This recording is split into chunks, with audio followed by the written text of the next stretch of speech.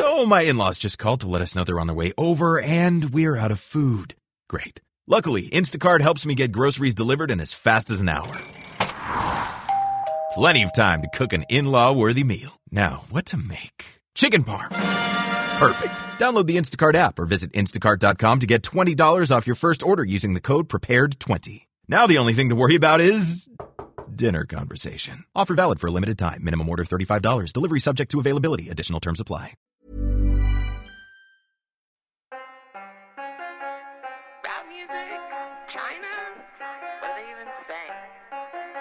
What is this Chinese rap music? Sounds like they're just saying ching chang chong. My chance new go watch made in China. We play ping pong ball made in China. Hello and welcome to China Econ Talk. Subscribe to ChinaEconTalk.substack.com. Today we're doing our second edition of our deep dive into East Asian AI. So how do China, South Korea, and Japan conceptualize the role of AI in society? Also, how is Israel navigating US-China trade war tensions? For these questions, buttressed by research which has included dozens of hours of watching Asia's greatest human love robot dramas, we have on Danit Gal. Danit Gal is a former Yenching scholar, Israeli national, and currently looking for her next fellowship. So fellowship overlords, feel free to reach out to her. Her Twitter and email are in the show notes. Danit, welcome to China Econ Talk. Thank you so much for having me. So AI governance, AI in society, why even care? Aside from the potential to produce great television, apparently. Yes, I feel like great television is definitely a major factor in that. I think that we should care because this is a technology that is incredibly pervasive and is also increasingly invisible to the point where we are using it in our everyday life decisions, communications, and we don't even know it. Interesting. So if there was ever a technology that we needed to govern more than AI, I would say we probably actually did a good job at governing it. Okay, fair. And so governance and ethics, what does this mean? What potential limitations are people talking about? Potential limitations that we have is that basically ethics are informed by culture and society, and governance systems reflect those ethics. And if you are not aware or cognizant of these ethics and these cultures, you could, in parentheses, govern AI, but it actually won't have any meaningful application for society at large. So you could have technical standards on how to build the technology, but you cannot actually have standards for how to use the technology. You would need to kind of create a link between creating the product and making it, and actually being able to use it and implement it in society in a way that benefits society and not just companies. Mm-hmm. Thanks for that. So a few weeks ago, we had on your former classmate, Dongwoo Kim, who you claim you inspired to do this AI research in the first place, but we're not going to litigate that here. No. Anyways, in our episode with him, we talked a lot about sort of national development plans and, how different countries are pushing resources towards AI. But today we're going to talk a little bit more about sort of how these countries are conceptualizing the role of AI in society. So at the beginning of this recent book chapter that you wrote, you put forward this paradigm of a tool partner spectrum. So what is it, and why do you think it's a useful tool to interpret how people are thinking about robots and AI? So the tool partner spectrum is very helpful in understanding how different societies conceptualize the technology. On the tool spectrum, you have more of kind of cold, calculated, technical progress development. And on the partner side, you have more of aspiring towards consciousness, having meaningful partnerships with the technology, embedding it into society. So like human, like AI and robots are going to be partners for humans. Yes. Okay. I don't know. Partners sounds nice to me. Like in general, what do you think determines where different countries and different societies fall on this spectrum? I think that one significant indicator is definitely policymaking. So if you look at the different policymaking in East Asia, you have the South Korean government very clearly saying antisocial development. If you create AI to become a part of society, this is antisocial development. We do not want that. And on the other side, you have the Japanese Society 5.0 vision that basically says coevolution, coexistence, a robot and AI-enabled society that basically pervades every single thing we do. Yeah. Okay. I'm very much on the partner side, but maybe once I learn more, I'll change my opinion. So first, why don't we start with South Korea, which you argue is furthest on the tool side. So please explain a little bit more about how South Korea's government, private sector, academics are thinking about these issues.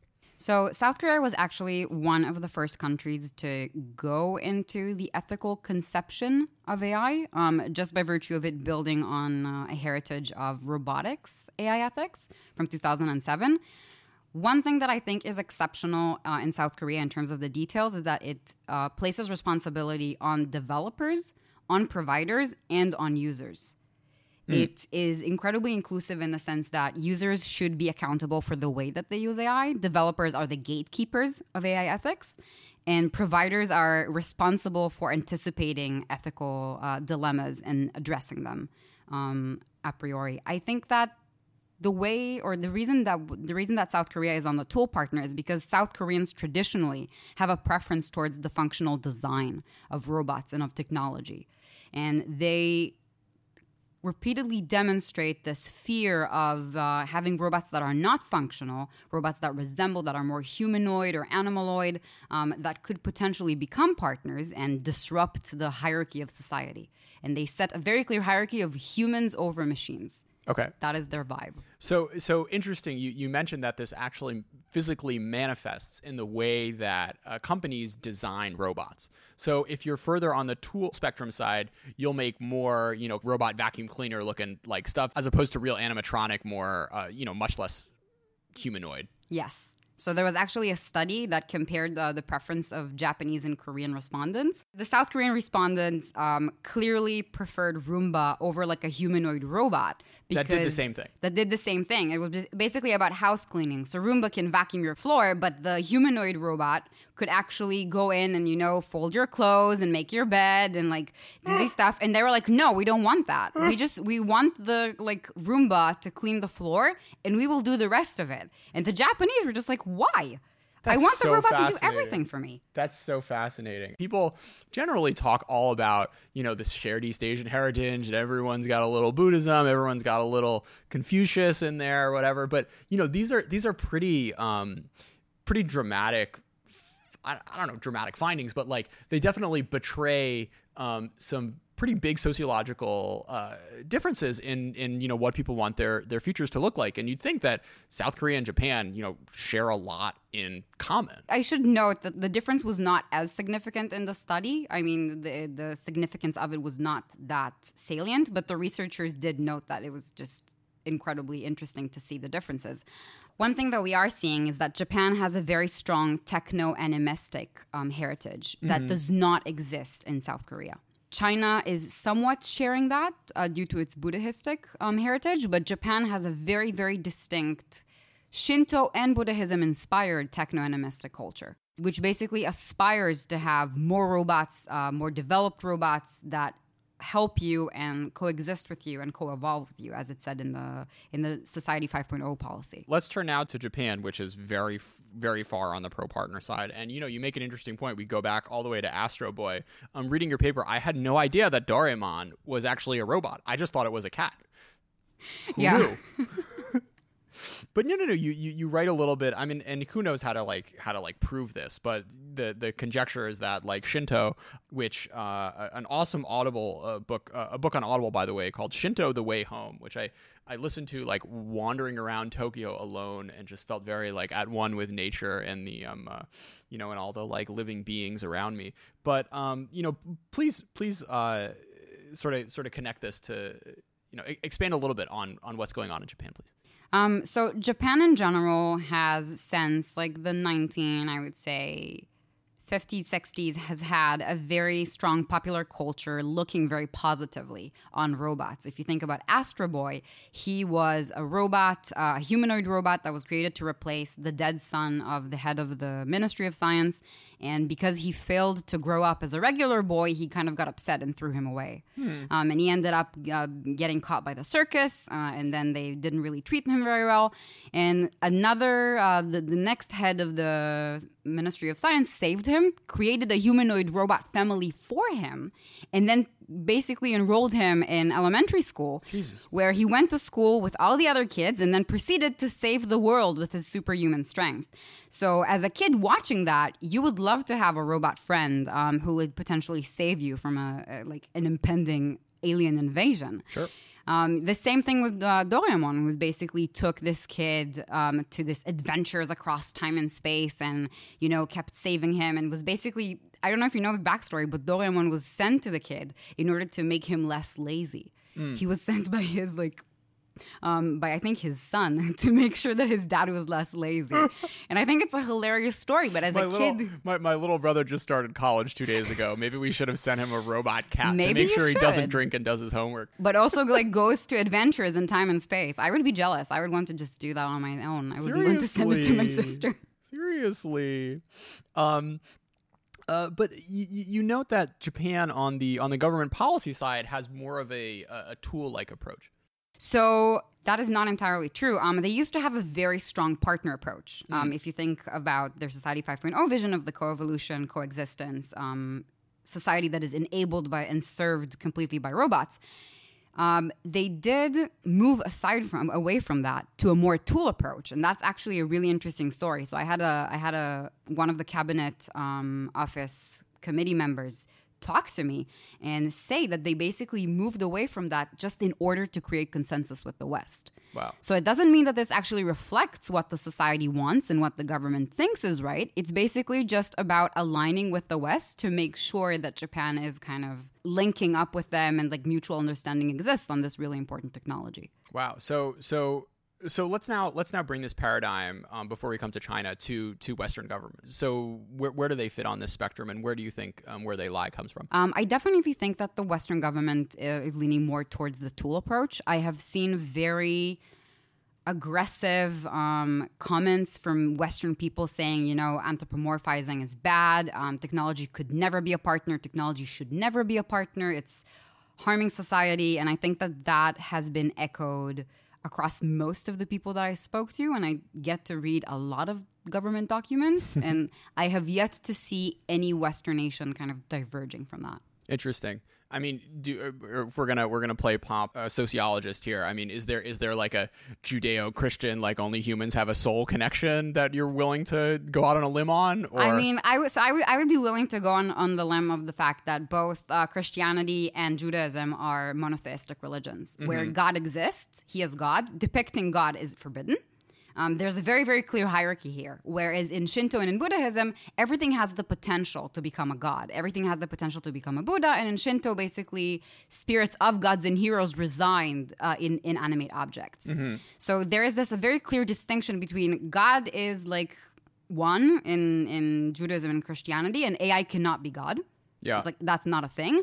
Whereas in Buddhism and Shinto, AI actually has the potential. A robot possessing AI might actually have the potential of possessing this spirit of God or become cultivated into a god. So I think that for me is the most significant difference here. And do you have a personal opinion on what do you think is the right way for this? Is there can you make value judgments about these sorts of things? Even? I mean, I have to say that before I wrote and researched this chapter, I would have just said, you know what? No, of course AI could not be a partner. Of course technology could not be it's not really about God. It was just saying that technology doesn't feel like humans. It doesn't self-reflect like humans. We can create a semblance of consciousness. I don't think that's actually going to be meaningful.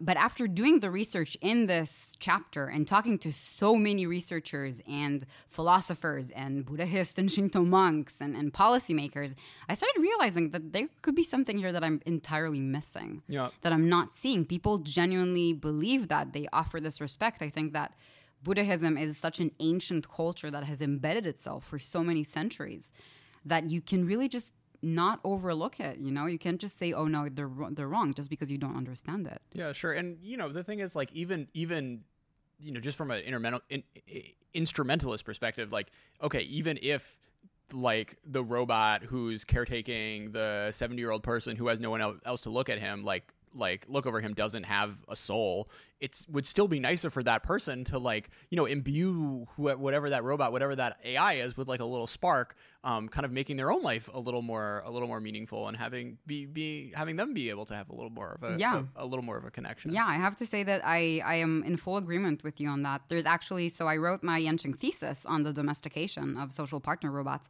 and there is an elderly care home in China constructed around basically helping them domesticate robots for elderly care. Now, the problem that we have in China is that what you often have is you have families from the villages with the parents kind of moving into the big cities trying to earn more money and then get the kids to a better school in the big cities. Sure. And the elderly just stay home alone.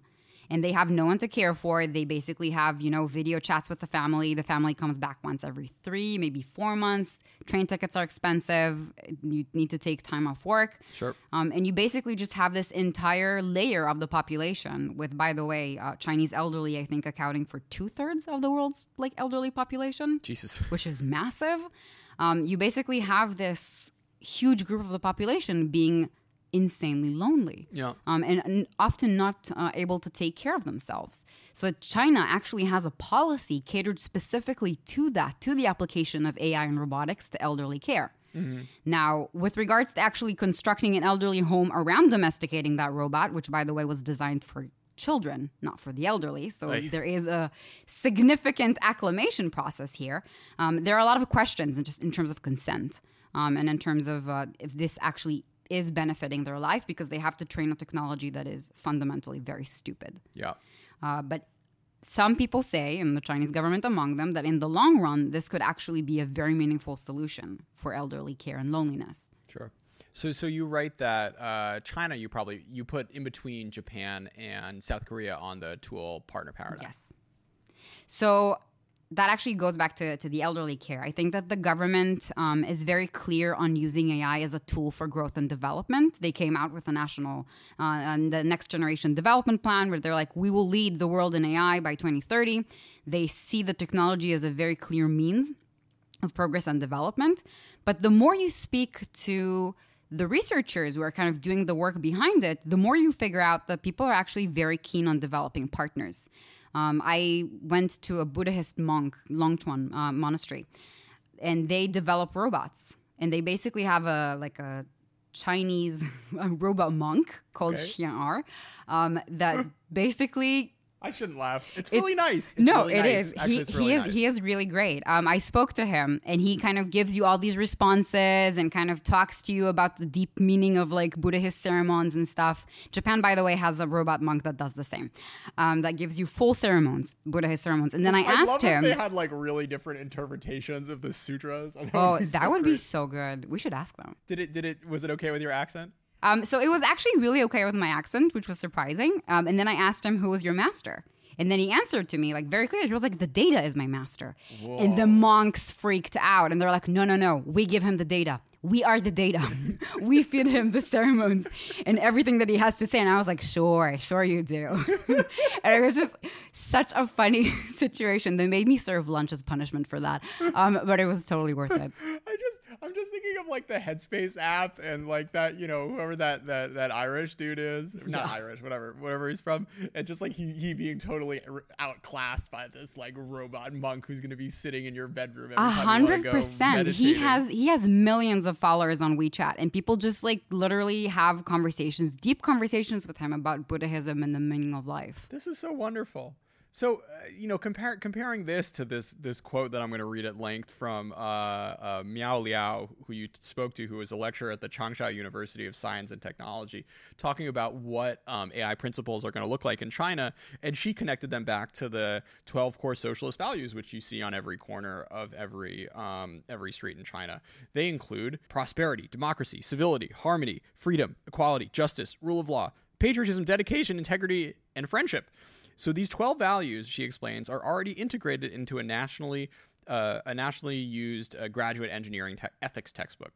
The textbook highlights the 4 unique Chinese characteristics in comparison to the Western engineering ethics guidelines: that responsibility precedes freedom, obligation precedes rights, The group precedes the individual, and harmony precedes conflict. You write that it is likely that state-adopted and approved AI and robotics ethics guidelines will incorporate these values, or at the very least, reflect the spirit as did with the engineering guidelines, which is like really depressing compared to our happy Buddha robot. Yeah, I mean, I think it's potentially a more realistic take on this. So this kind of goes back to my point on culture and ethics inform governance.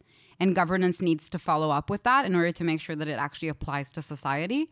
I think that China, as an ancient civilization, has a very clear clash between them, where you have a government that has a very certain kind of governance structure and form, and you have a society that has this long-standing Buddhist, Confucian heritage. And you kind of try to bring them together into a technology that, for, I would say, the first time, is intelligent and is actually capable of communicating with you on its own. And you kind of start bumping into a lot of like weird kind of glitches where you have the government says this should be very clearly according to the Communist Party, this is like these are the rules. And then you basically have robo-monks and people sitting down saying, we want conscious robots because this is what's going to make robots the best thing for us. Yeah. And I think that we're going to see more and more of these clashes as we go along into developing AI. AI becomes more powerful, and we start kind of pressing forward with ethics as the government mandated in its program and its development plan. And we're going to start seeing more of these clashes materialize. And I think that is really what the tool partner spectrum is all about. Because you keep moving on that spectrum, but if society pulls in a different in the partner direction and government pulls in the tool direction, who can pull faster and who could pull stronger? Sure. No, there's this. Ian Johnson wrote a book recently called like The Souls of China, and he wrote about these two competing poles. Where on the one hand, if you ask Chinese people in a certain way of like, do you believe in God? You'll get 95% no. But if you sort of like rephrase the question and use a bit different Chinese and you say like, are there like spirits in the world that have impact on, daily life or something like that? It flips like way around the other way and you get like 75% of people saying like, yes, there's actually like supernatural stuff going on. So, with that as a background, it's not surprising to me the sort of conclusion you came from the looking at the Chinese case, where on the one hand, you can't be a member of the Communist Party if you're a avowed Buddhist, right? But on the other hand, there's definitely a sort of like undercurrent of spirituality that, try as Mao might, he was unable to completely quash out of society, and which is still here in many different facets and forms today. Ian Johnson, if you're listening, I'd love to have you on the show. Come over, it's fun. So Denise, you've watched a lot of television over the course of researching for these shows. I'm curious if you want to pick out a few examples of different TV shows from Asia that you think are either just like good to watch or have been relevant to this conversation from lessons about the tool partner spectrum. Yeah, so actually all three countries are just full with so many references to like human robot love stories, or basically robots becoming part of the family and kind of getting adopted. They do all, however, come to the conclusion that human companionship is better than robot companionship. But they do entertain this. So, for example, in South Korea, where the government is super keen on avoiding antisocial development, K-dramas, which are incredibly popular all around Asia and around the world, keep exploring this. I think they had 8 shows already. It's like, this is clearly a theme that they really like. One classic story that they keep kind of reenacting is The Absolute Boyfriend, which is a Japanese story, and seeing it in different versions is actually very useful to understand the cultural differences of how a story like this, which is essentially the same, might play out in different societal contexts. Interesting. So that was a really fascinating ground for comparison. The Chinese Made from Heaven was horribly funny to watch. I strongly recommend it. They also have this like robot / kung fu master who like saves the day, saves the girl, but then kind of doesn't get the girl because he's a robot, and that was a bit sad. You get to have a lot of these mangas that kind of look at these like hybrid robot humans that are empowered and have all these special abilities. They tend to get the girl because they're like part human. Okay. So there's a double standard here. And I think that more even than that, I think the one thing that blew my mind more than watching all of these shows is actually meeting the virtual wife. Hikari Azuma in Japan. Oh, Jesus. How did It's that ba- work? Oh wow, that was that was incredible. She didn't really vibe with me because I wasn't a male master, but I feel like we still were able to communicate. Wait, you got to give us a little more background. So this show they made like for like a fan service thing. Oh, You can, it's like, not go- a show; it's an actual product. Oh, sorry. Okay. It is incredibly well selling. It's very, very popular. Line invested a lot of money in it. Line is the predominant messaging app. Yeah. So sorry. So what is explain this thing. Okay, so Hikari Azuma is basically a hybrid of a home assistant and a virtual wife. She is a holographic 3D character encased in this little box. Okay, so like a foot tall. Yes. Okay. Not even that. I would say like a palm at best. Okay. And she lives with you. She helps you. She turns on the lights. She tells you what the weather. She tells you about the traffic. But she also sends you texts throughout the day. She watches TV with you. When you go in the shower, she goes in the shower too. She wakes you up. She tells you good night. She tells you how meaningful you are in her life. And she is the wife that you could have where you want to be lonely without actually being lonely. Yeah. I guess I'm going back and forth on this because I think earlier in the conversation I was like, man, it's like this could be a great thing for people who are alone or whatever, but this just sounds like depressing as fuck. So you talked about this idea of antisocial development. So what are your thoughts on the role that robots and AI play in that, and how different countries are looking at it, and what you think is like the right perspective? So the quote that most struck me about antisocial development actually came from the head of AI policy in the South Korean Ministry of Science and ICT. Mm-hmm. And he made a very strong stance against obedient, attractive robots. Wow. He was very, very adamant on that. He was basically, the human nature is to be controlling and obedient and very, very attractive. And he was like superiorly attractive, more attractive than humans because they are perfect and they could assume any trait that you want them to. He said this is really, really dangerous because basically humans will lose touch with having a communication, with having, a person say, I will not serve you, you creep.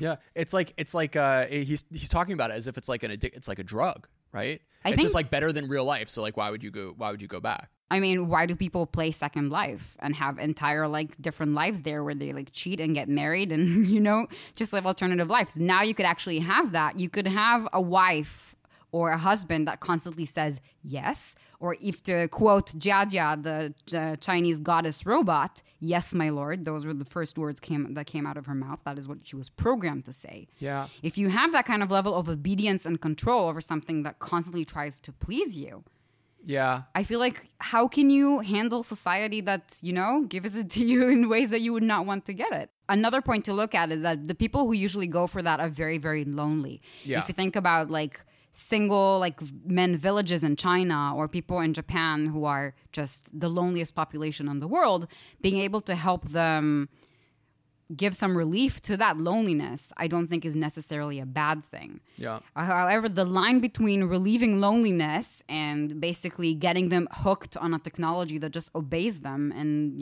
kind of getting them to a point where they're unable to have meaningful social interactions is a very blurred line. And I think that is one thing that governments are very much afraid of, because what keeps society is procreation.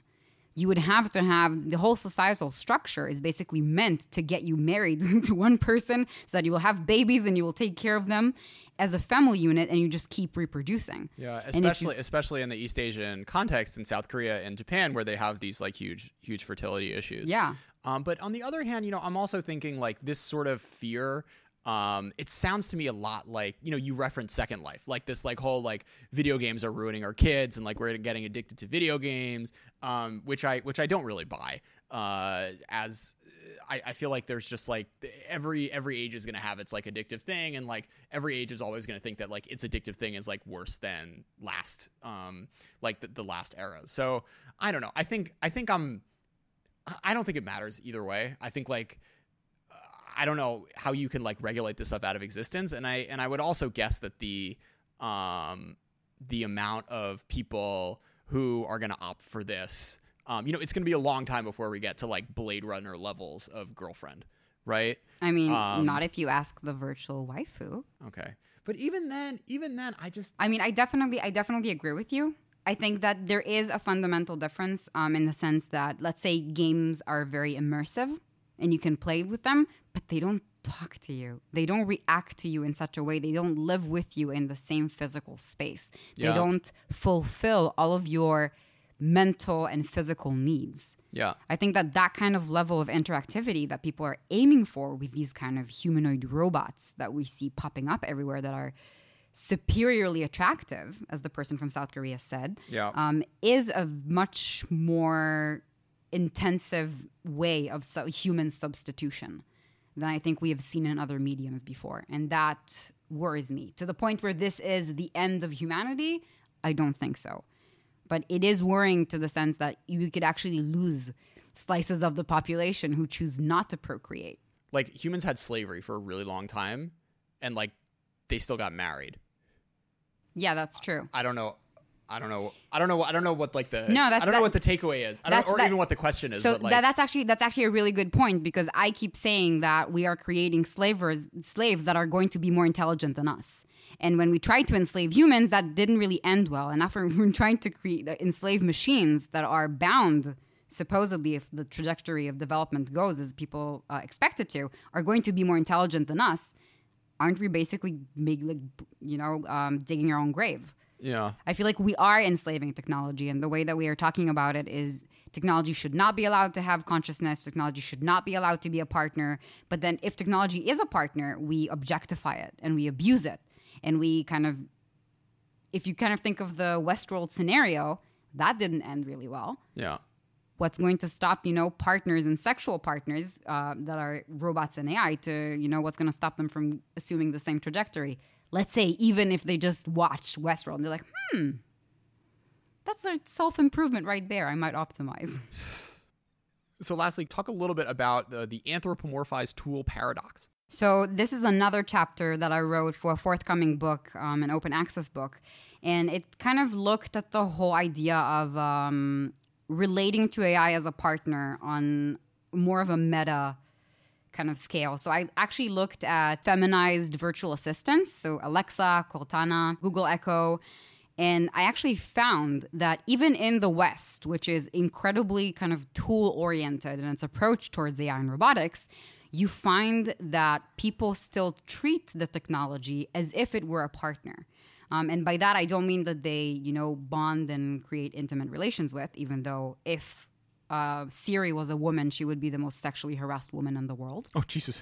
So they do say these like derogatory, offensive, sexually abusing things to all of these virtual assistants.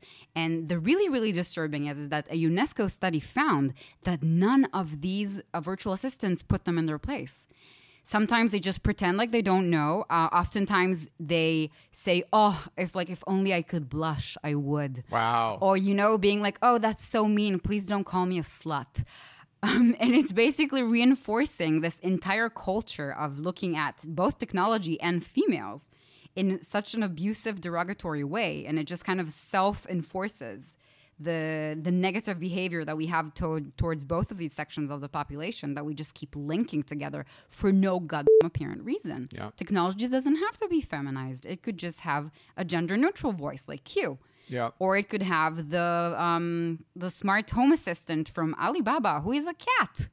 What is wrong with having cats? I would much rather have a cat than like a subservient woman. Yeah, that's interesting because that sort of comes back at our conversation we were having earlier about like whether or not these robots can like desocialize people, right? And if, this ends up becoming like, this ends up becoming like the 8chan, but it's like a person who's in your house all the time who you can just like abuse and say horrible things to and insult, and they'll be like, yeah, sure, why not? Like, okay, you want to say like horribly racist things? Like, I'm programmed to make you happy, so I'll just like encourage you, right? I mean, so my mind is still not made up on where I fall on this, but that's an interesting example that's already going on, I guess. If you can like call Siri horrible things, and she'll just sort of nod along and say, okay, but where do you want to go for dinner tonight? Yeah, I mean, it's true. And how are you going to teach your kids to be more respectful, to not be little, excuse me, dicks.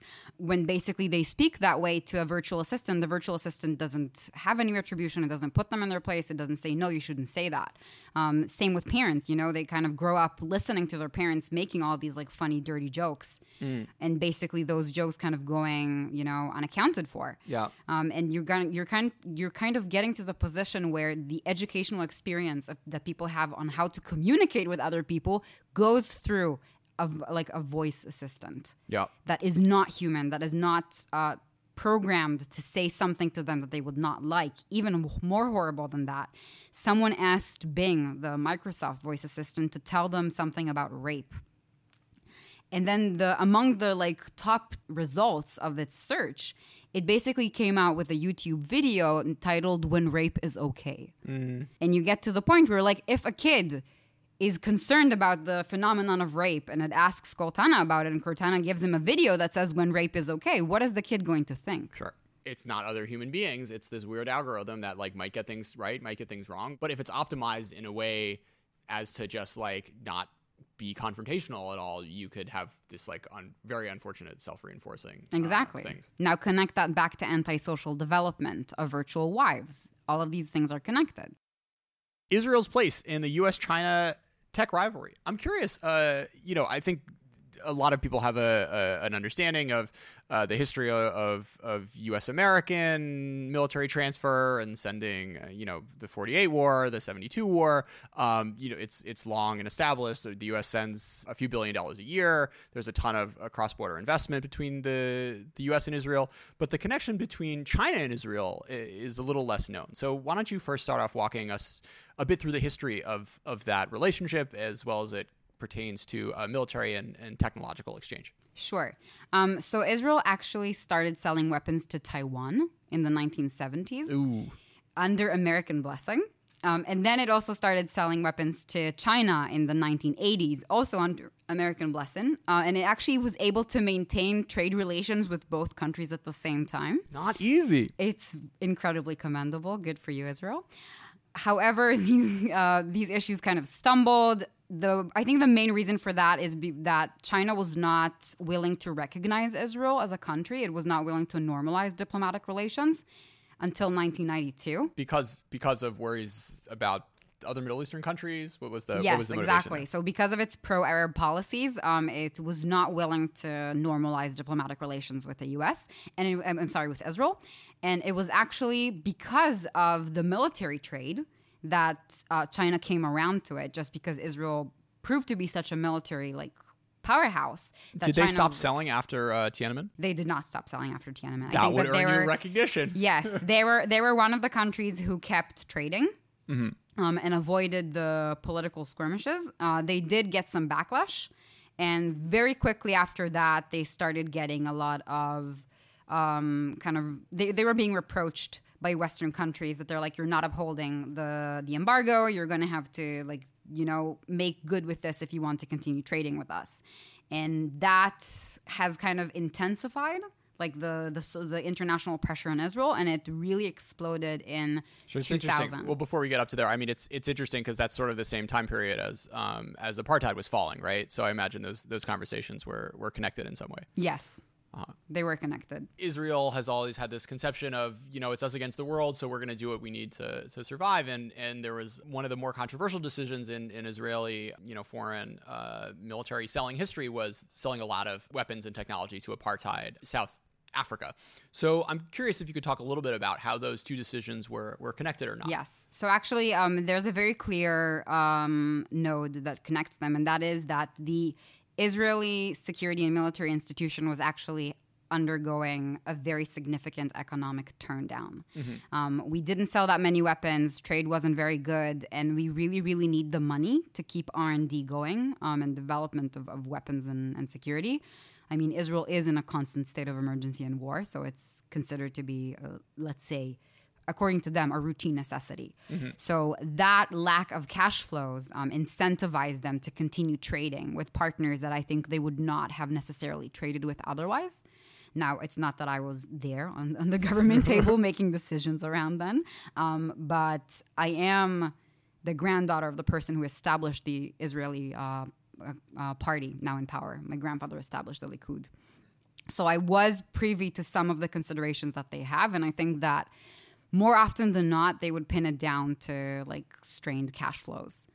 Whether there was an ideological background to this or, any kind of shame or approach, I cannot say, to be honest. I mean, you can say cash flows for everything, but budgets come from priorities, right? And at the end of the day, there were other things that were more important to the governments at the time than making sure that Israeli arms went to less savory partners. But the selling to China is a particularly interesting one, right? Because this was actually the U.S.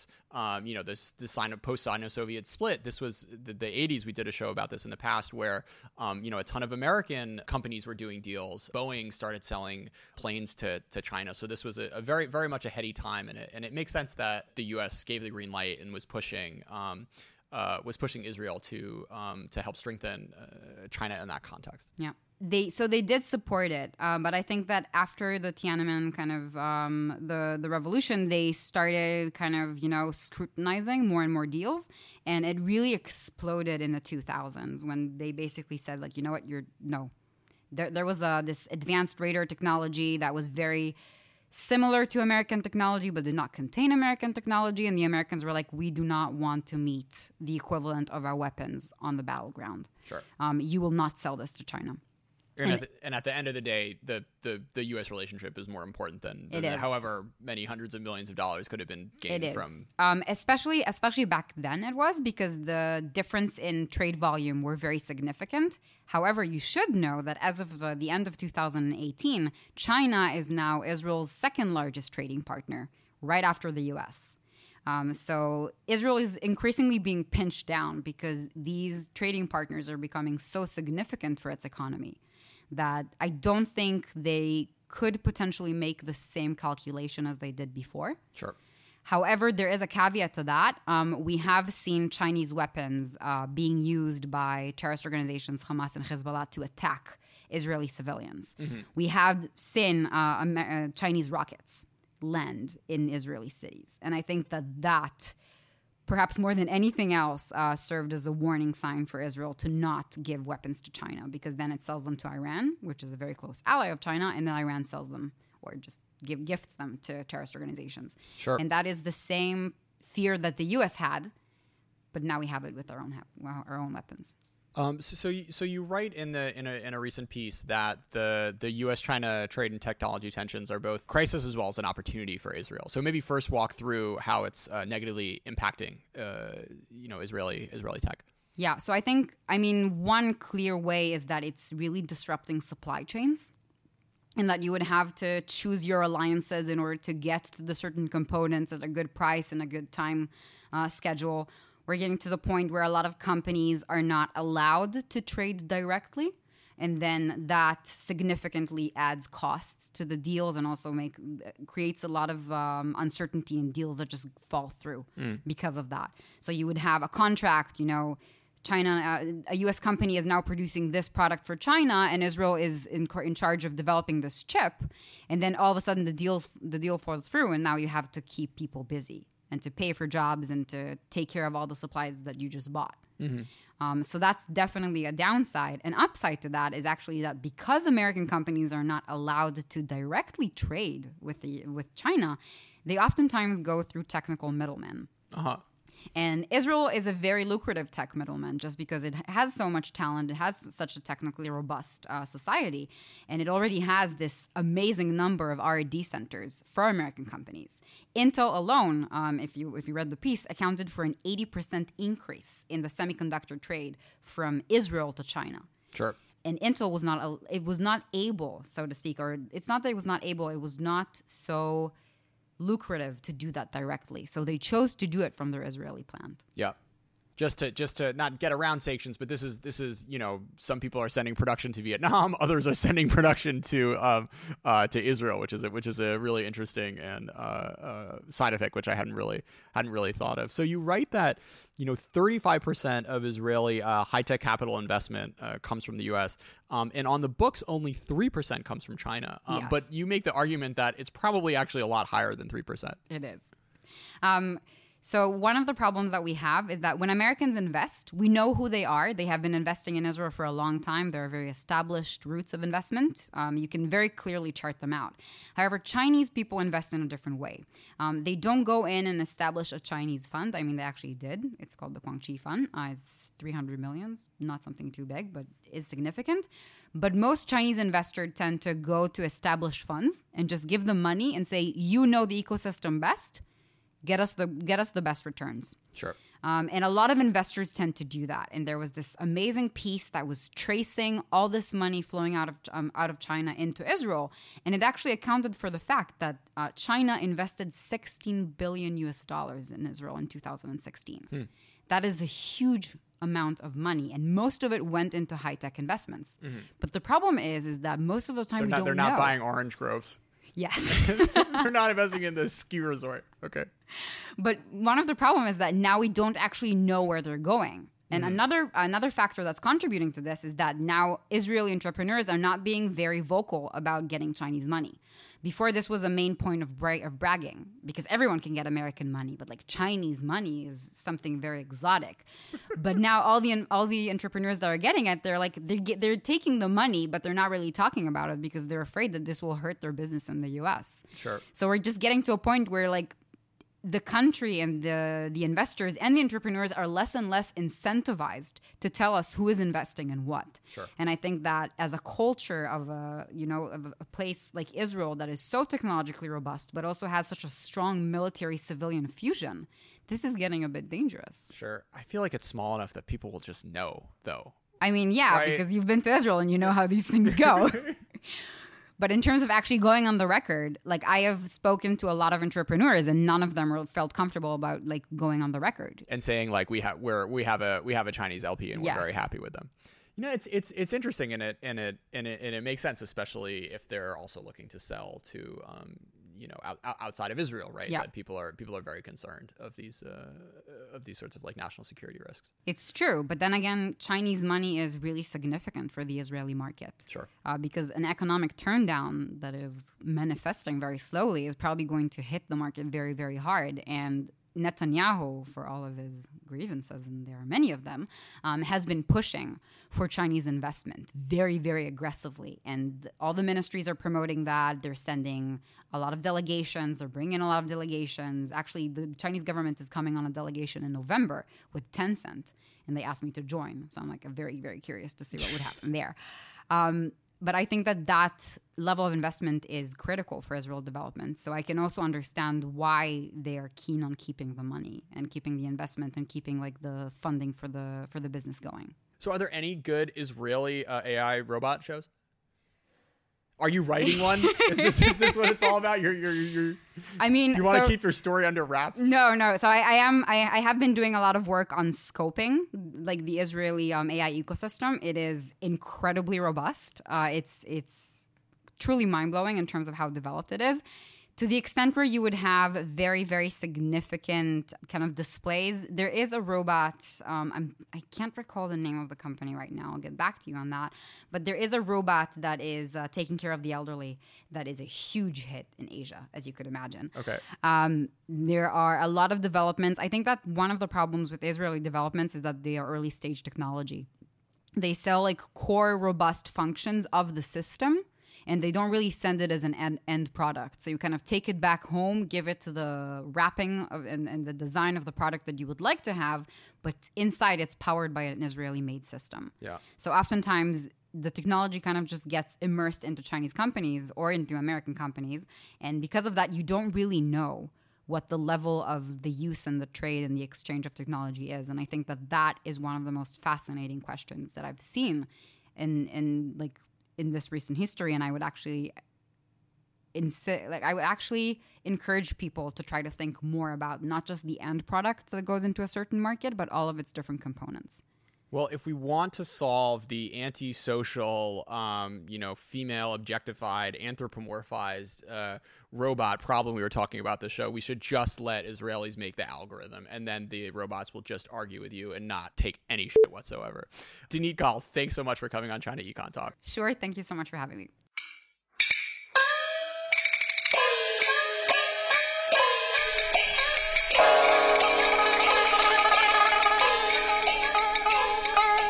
China Econ Talk is edited by Jason McRonald and Kaiser Guo and is a proud member of the Sinica Network from SUP China.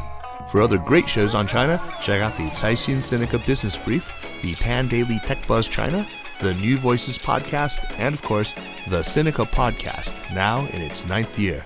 Until next week. Look at me， 从上到下，就哪怕小的细节也要美到爆炸。带上邮件，节奏踩在脚下，嫉妒的也只能在网上叫骂。新一代女王出现，快点都给我让开！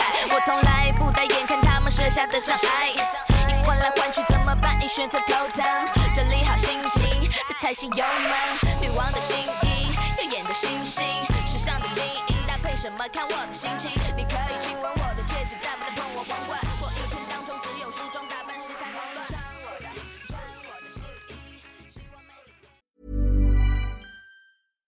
They say being a parent is a full-time job, but I already have one of those. Luckily, I use Instacart to help me order everything I need while I'm stuck in meetings all day. So while Instacart is helping me get groceries, snacks for school lunches, and something for at-home happy hour, I get more time back to juggle my day job and my mom job. Save time by downloading the Instacart app or visit instacart.com to get $20 off your first order using the code INGREDIENTS20.